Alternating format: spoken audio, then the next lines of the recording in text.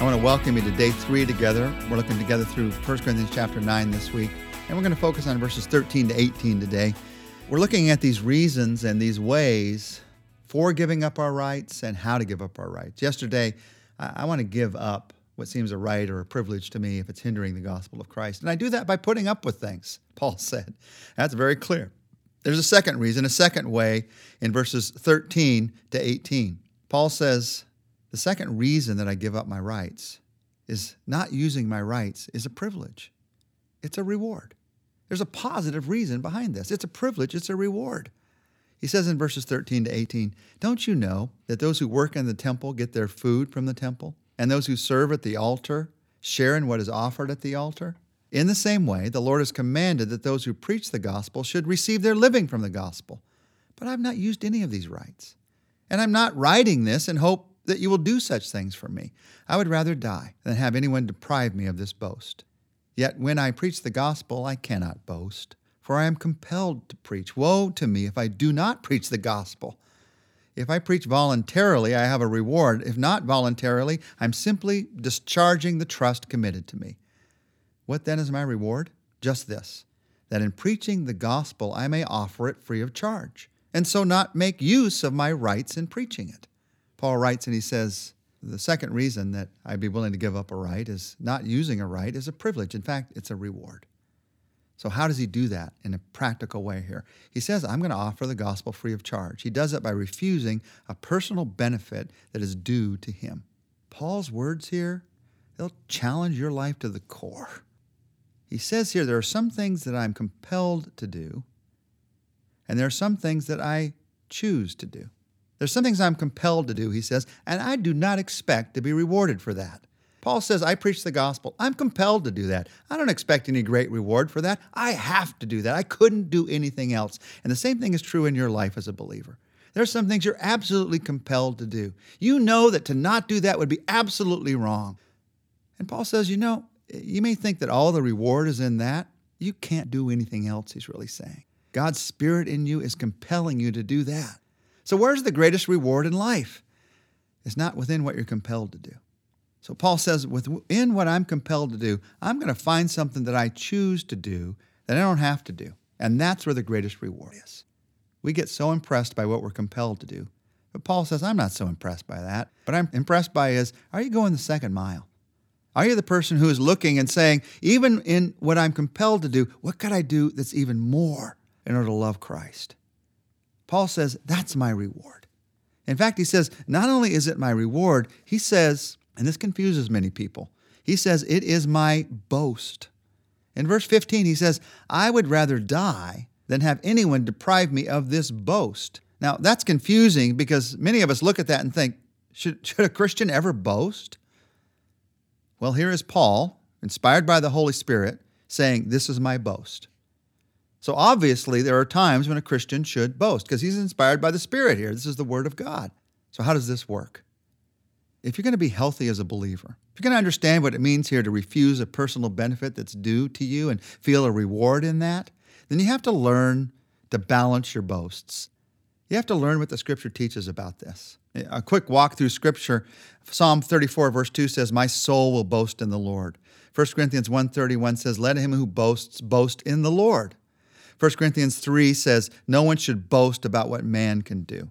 Proverbs 27:1 says, never boast about tomorrow. 2 Corinthians 10:13 says, we'll not boast beyond proper limits. We'll confine our boasting to the field God has assigned to us. Galatians 6:14 says, may I never boast except in the cross of our Lord Jesus Christ. You look at those verses, it's all about boasting. My boasting needs to be centered in Jesus. My soul will boast in the Lord. My boasting needs to be focused on what God is doing through me. No one should boast in what man can do. Let him who boasts boast in the Lord. My boasting should never be concerning anything that has not yet happened. Never boast about tomorrow. I don't boast about my plans or my visions.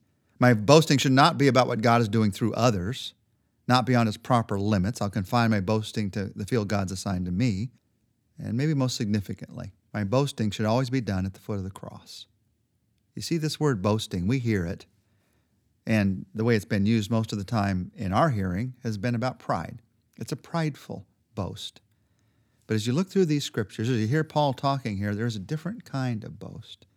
It's not pride, not human pride. It is the boast that comes out of knowing that the Lord loves you and He knows you and He gave His life for you. And there is a moment of being able to, in some small way, give back to Him. That is small. That is a very small thing that Paul is doing here. I'm not taking payment for what I'm doing. But in some small sense, he's doing it as a small sacrifice because of Jesus' great sacrifice for him. It's always done at the foot of the cross.